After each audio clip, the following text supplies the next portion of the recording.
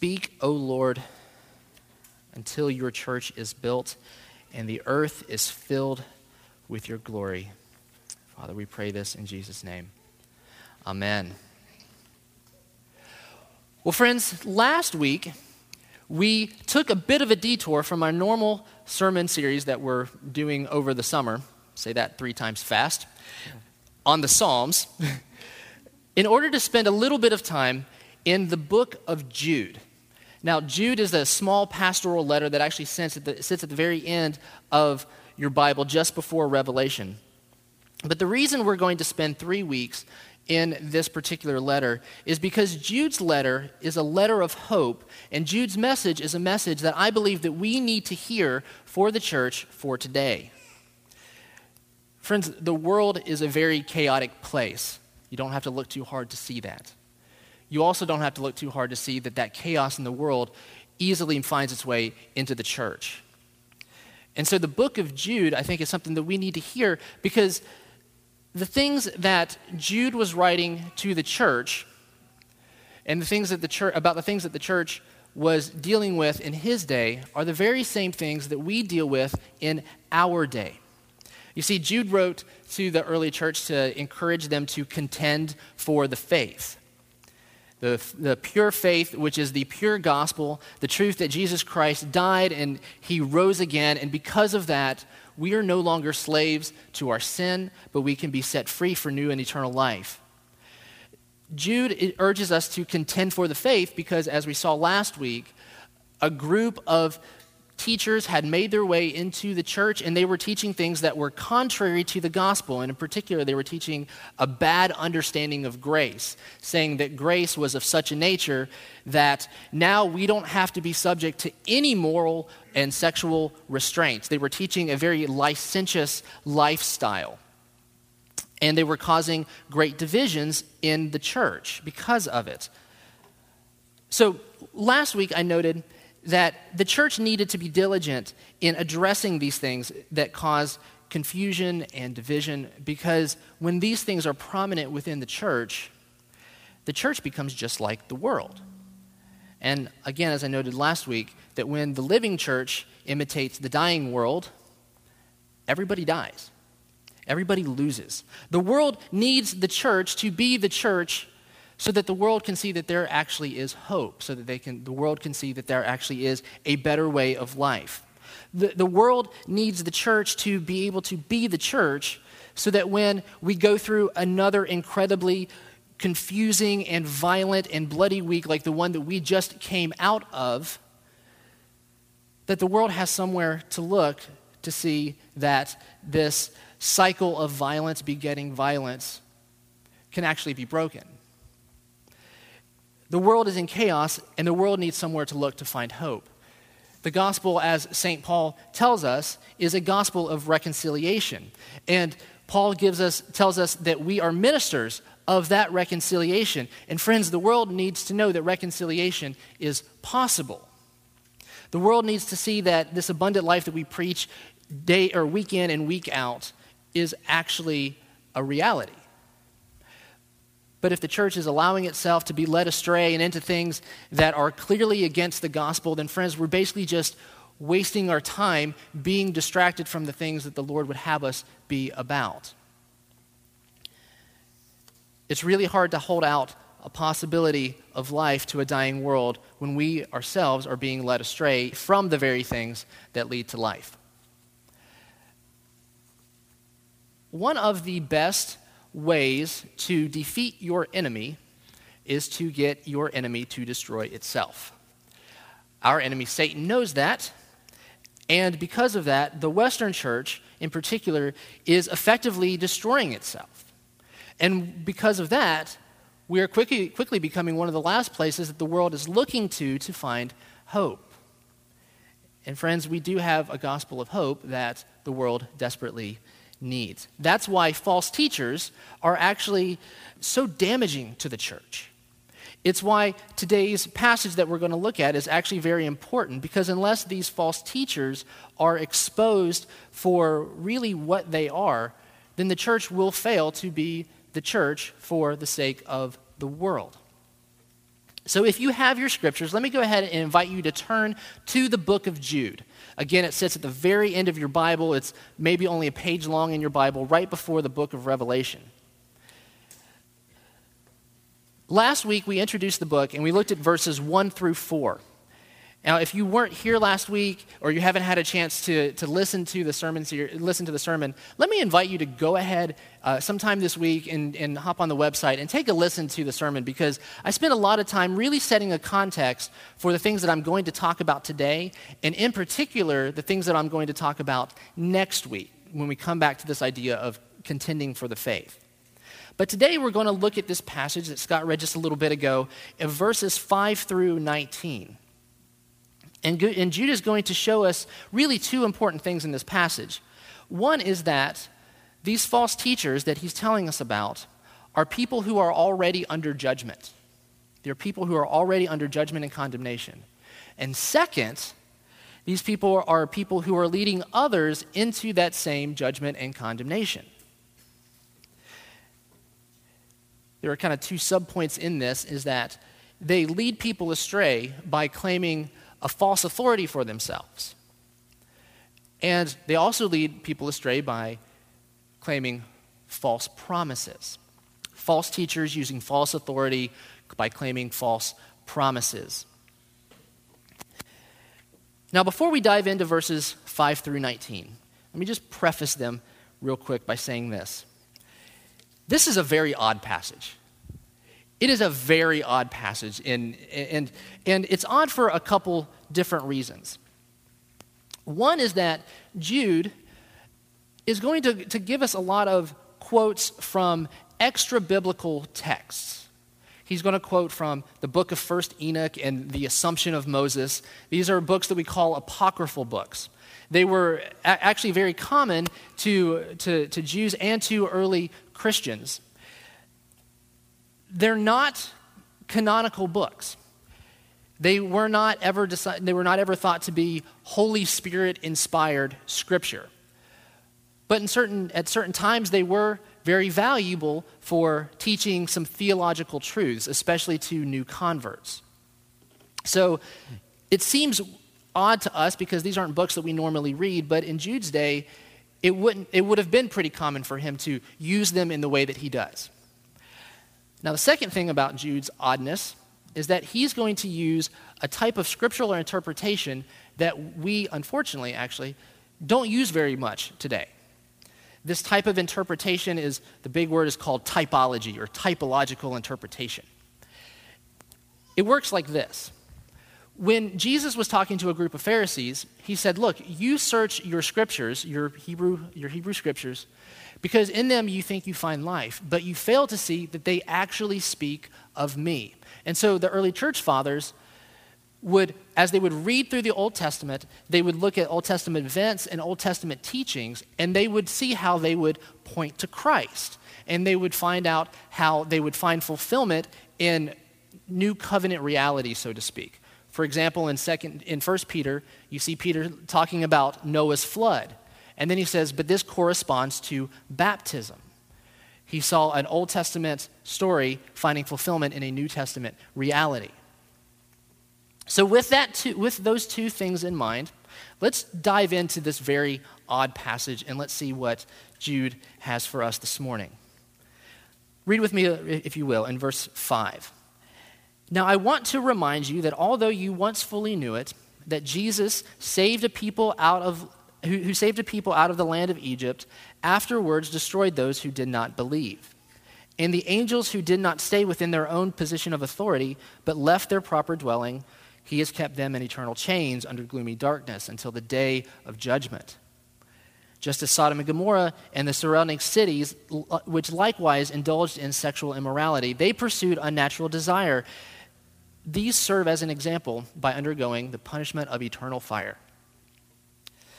So what is going on here in this passage? Well, Jude is appealing first to his church by recalling things that they would have learned at their conversion and in their early catechesis or their early training in the faith.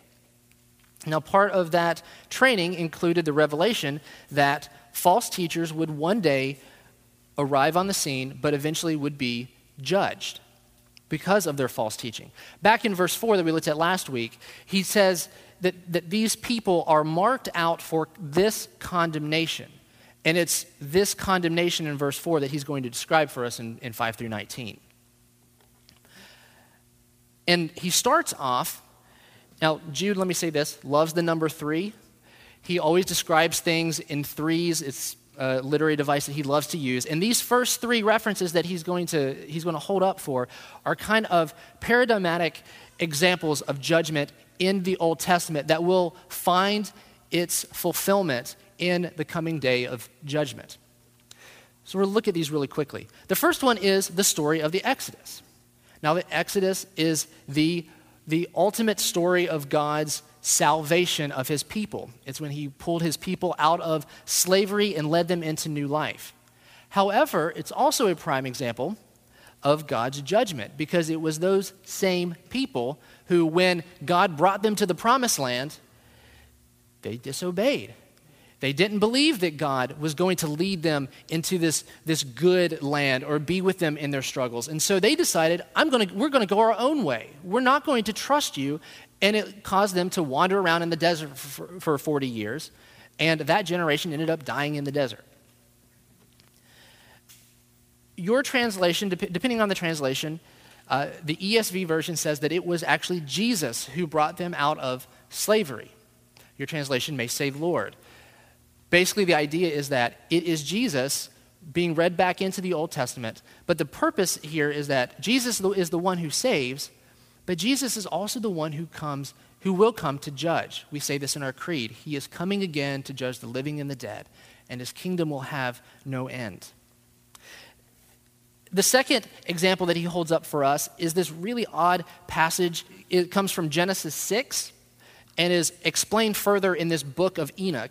But basically in Genesis 6, you see these angels that look down on to the daughters of men, and they find them incredibly attractive. And so what do? They actually step out of heaven, they come down, they have sex with these daughters, and then they breed this kind of strange, angelic, half-human, half-breed race that are called the Nephilim. The Bible doesn't say much in it, but the book of Enoch expands on that a little bit. But what it says is that because those angels transgressed God's established order, that their punishment is eternal. It's a prime example of the idea of just eternal punishment for transgressing God's established order. Well, third, we come to the story of Sodom and Gomorrah, which does serve as kind of the paradigm for divine judgment. You know the story, God destroys with fire and brimstone these cities because, like the angels, they also transgressed God's natural order and natural design.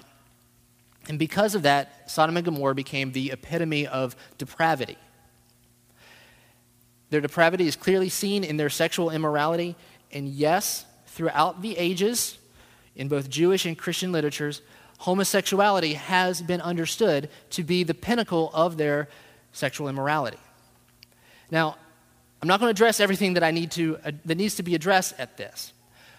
But because we're talking about false teachers, I do want to address the 2 very common arguments that deal with this particular passage of Scripture. It's very common in today's conversations about sexuality to want to look at Sodom and Gomorrah and try to find some other reason for their destruction besides homosexuality. One argument goes like this. It says that it wasn't actually homosexuality that got them destroyed. It was their desire for the angels. Now, there is some literary and linguistic reasons to see that. However, the problem is that if you know the story, the men of Sodom actually did not realize that they were angels. They just didn't realize that they were angels, and so that couldn't have been a reason.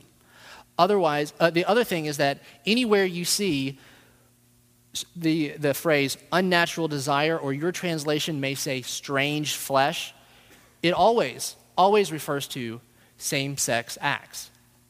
So that argument doesn't actually really hold up. Another more common interpretation of this And this is probably the most popular, that says that, look, the sins of Sodom wasn't really even sexual at all. It was a lack of hospitality. Now again, there is some scriptural warrant for that argument. Scripture actually attributes lots of sins to Sodom as you read through it. However, hospitality has never been viewed as the prime reason for their destructions. In fact, in Near Eastern cultures, you weren't required to actually show hospitality to random strangers. The hospitality codes of Near Eastern cultures said that you only needed to show hospitality if someone shows up and they're part of your same race, or you particularly invited them. Otherwise, you really could do whatever you wanted to them. I know that, again, that sounds really weird in our day, but it's why the fact that in the Jewish law, Jews were required to show extreme hospitality to random strangers, why that was actually so radical at that time among those cultures. The men of Sodom actually didn't believe that they were breaking their own hospitality codes. And you see this in the story of Lot, when Lot is trying to protect his visitors, these angels that show up to rescue him, and they say, look, you're an outsider. Who are you to judge us? So again, there's a lot more to say, but the argument that they were destroyed because of inhospitality really doesn't hold up. Suffice it to say at this point that Jude is warning us that just as the Israelites and the angels and the men of Sodom faced divine judgment, that the false teachers that make their way into the church will also be under divine judgment just like they are. Friends, I do want to notice in all three of these examples that in every single case, the Israelites, the men of Sodom, and the angels, they all looked at the things that God had established for them, and they all said, that's not good enough for us. We want something else. That's how sin works in our lives, friends.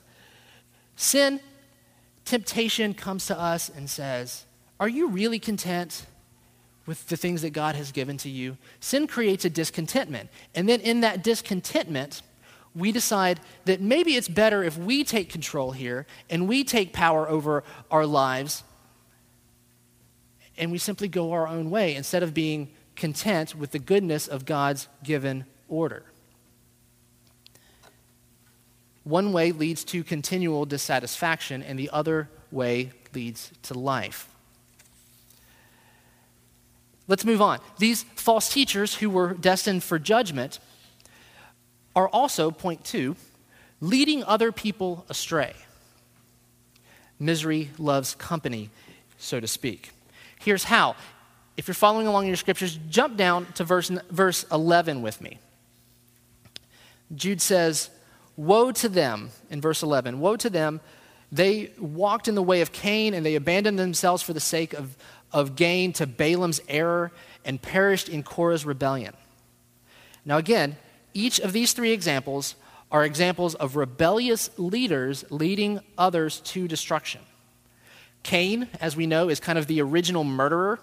He was also seen as the prime example of hate.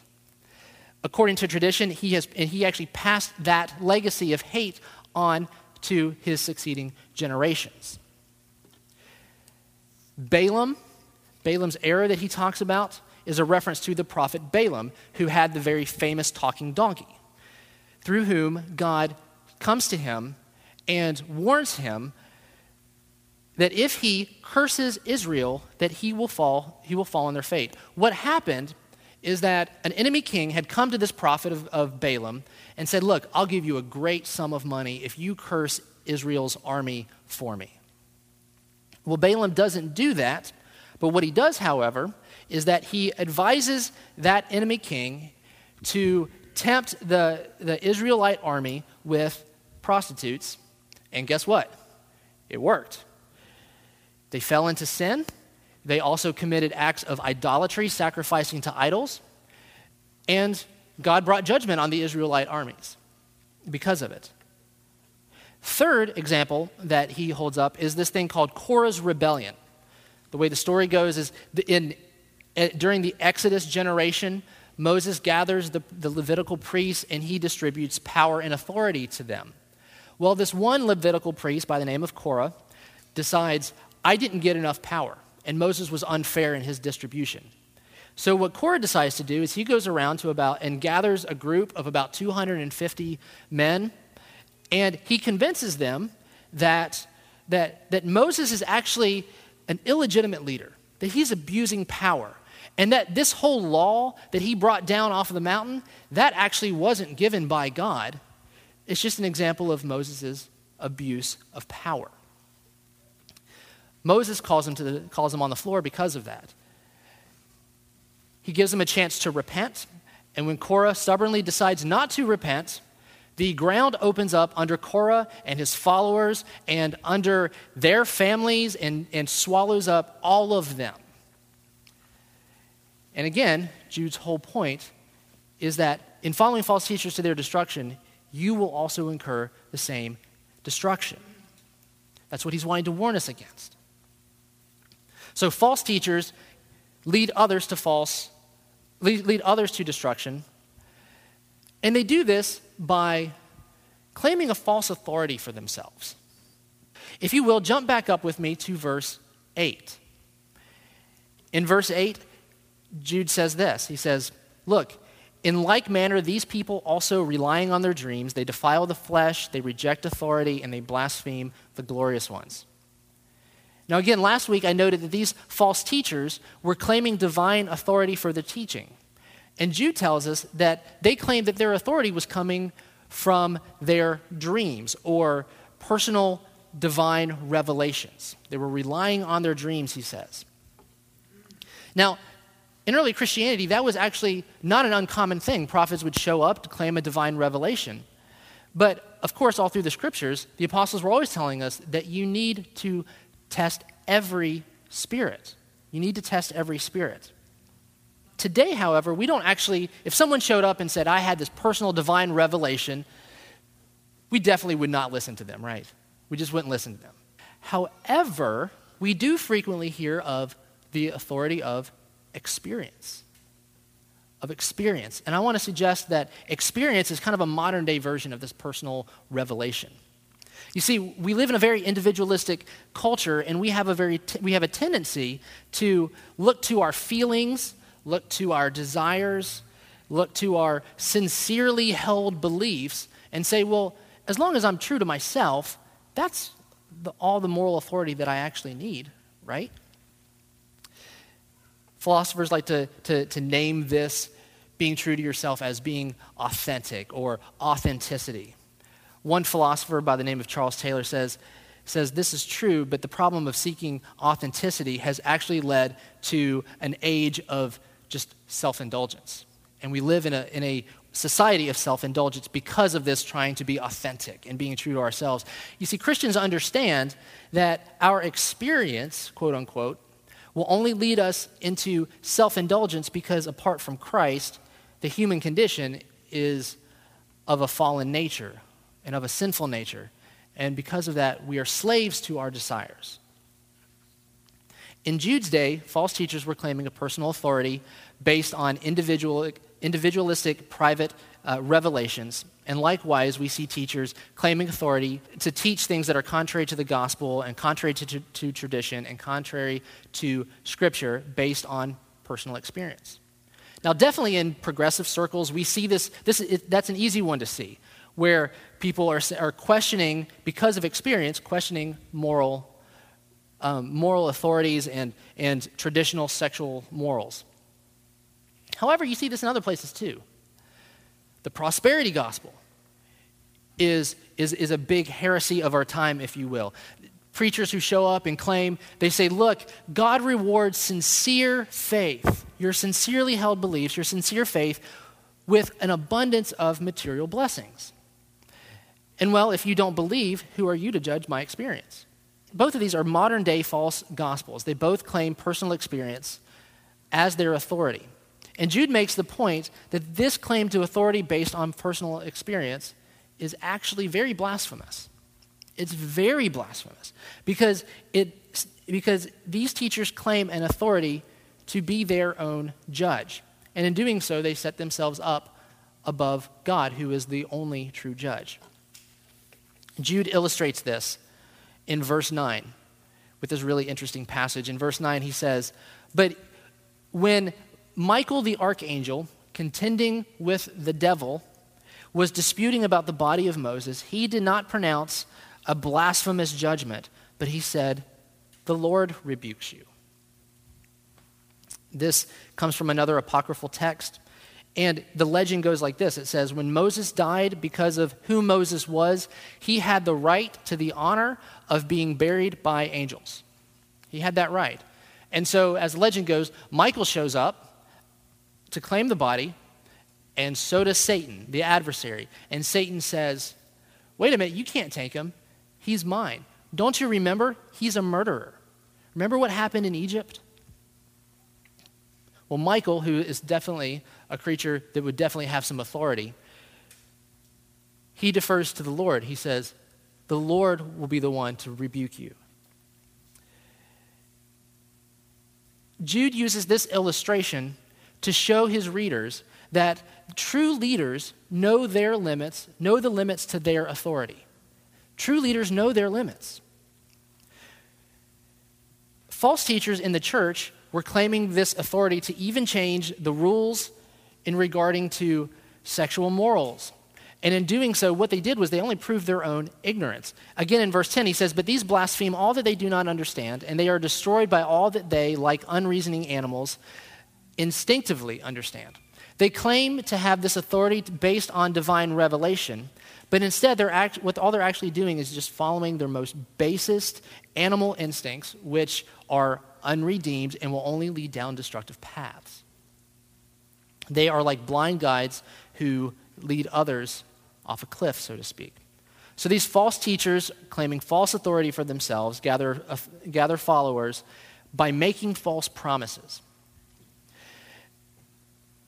Friends, false teaching is actually very persuasive. False teachers are usually very impressive speakers. It's very impressive. They teach things, in some sense, what we want to hear. You mean I can be saved and follow the gospel, and I can also live however I want in regards to sexuality? That sounds pretty good, doesn't it? That sounds pretty good. But nonetheless, these false teachers are persuasive with their false promises, and so Jude takes this section to basically shed a different light on these teachers. As one biblical commentator said, his whole point is to shift the church's whole imaginative perspective of these false teachers, to show them in a wholly different light. You see, false teachers portray themselves to be something very good and something that they're not. And Jude's going to use a series of examples. He's going to basically show them for what they are. He's going to call them dangerous reefs at your love feast. Think of those of you who love to sail and to be out on the water. You know you have to look for those hidden things underneath the water, otherwise your boat can be destroyed. They are shepherds without fear, or shepherds feeding themselves. I mean, think about that. People who are supposed to be nourishing you are actually taking from you. They are waterless clouds swept along by winds. In an agrarian society, clouds were actually a very welcomed thing. I personally don't like storms, but those who live by growing crops know that you need water. And if you see a cloud and you get your hopes up and it doesn't rain, that's a false promise. Just like fruitless trees in late autumn. If you're hungry and you're looking for food and you go to an apple tree that doesn't have any apples, it's a false promise. So all of these examples are just point to the fact that false teachers are not who they claim to be. Actually, dangerously so. They take the prosperity gospel again, for example.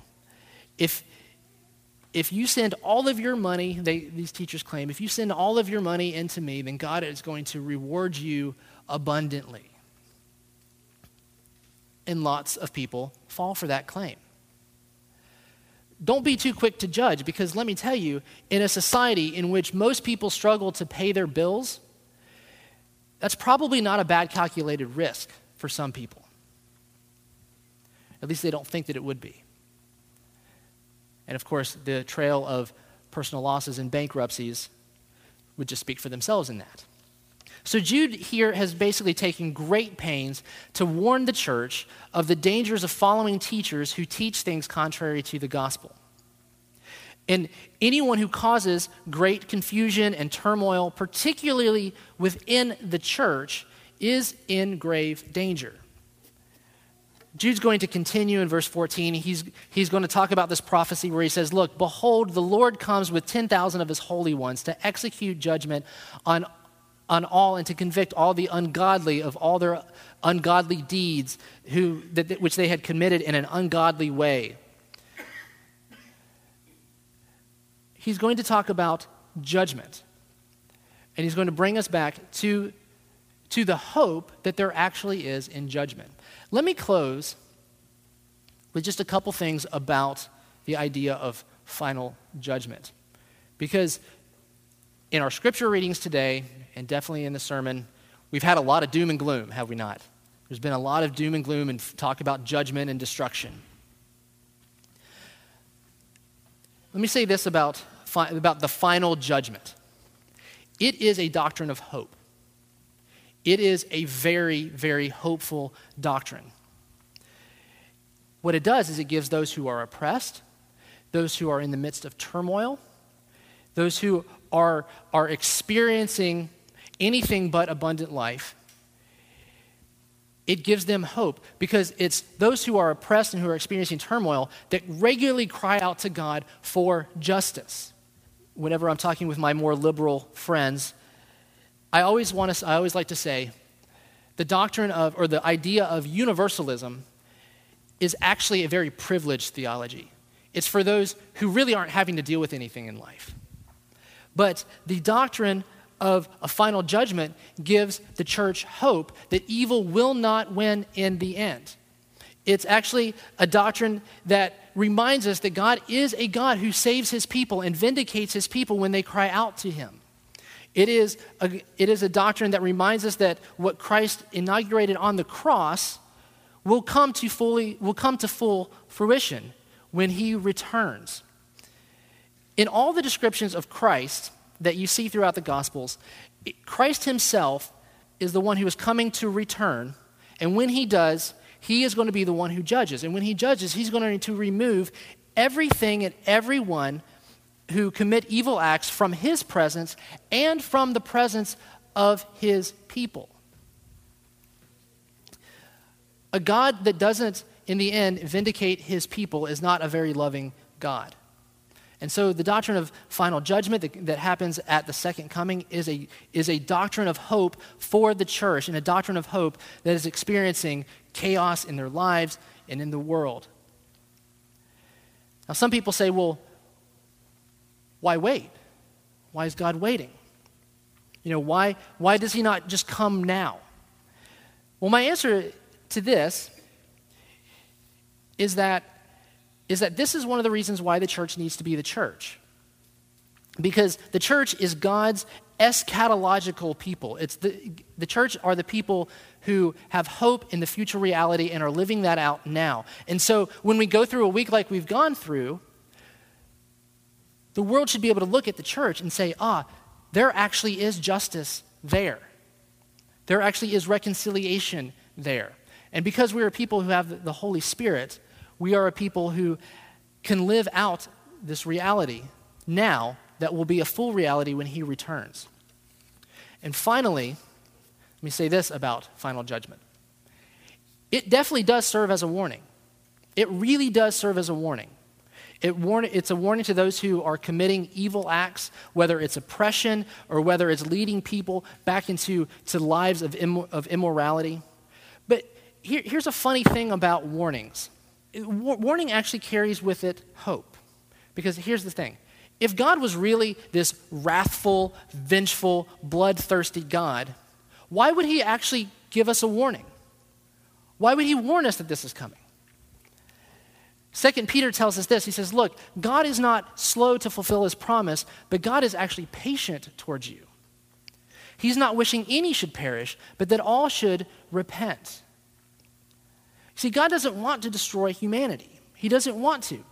But he has made a way for us through the cross and through the resurrection that we might be saved and come to repentance. God is a gracious God who actually holds out life for us. But he warns us, for those who don't choose life, that there's only one other choice to make. And that, my friends, is the message of this passage today that Jude is holding out for us. That evildoers will not have the final word over God's people, that God will vindicate his people, and that God will save his people from those who would seek to destroy it from within. And when the church is confident in their God, who has called them out of darkness and will in the end deliver them, only then can the church be the church for the world's sake. Next Sunday, Jude's going to come back to this idea of contending for the faith. And Jude is going to tell us that it's because we can have confidence in God's protection over us from all the chaos caused by false teachers, that then we can have mercy. And we can show mercy and compassion on those who need mercy and compassion. That we can truly live confident. We can live into who God has called us to be because we're confident of who God himself is. We can have mercy on those who doubt, he says. We can snatch people from the fire, and we can hold out life to a dying world. In the name of the Father, and the Son, and of the Holy Spirit. Amen.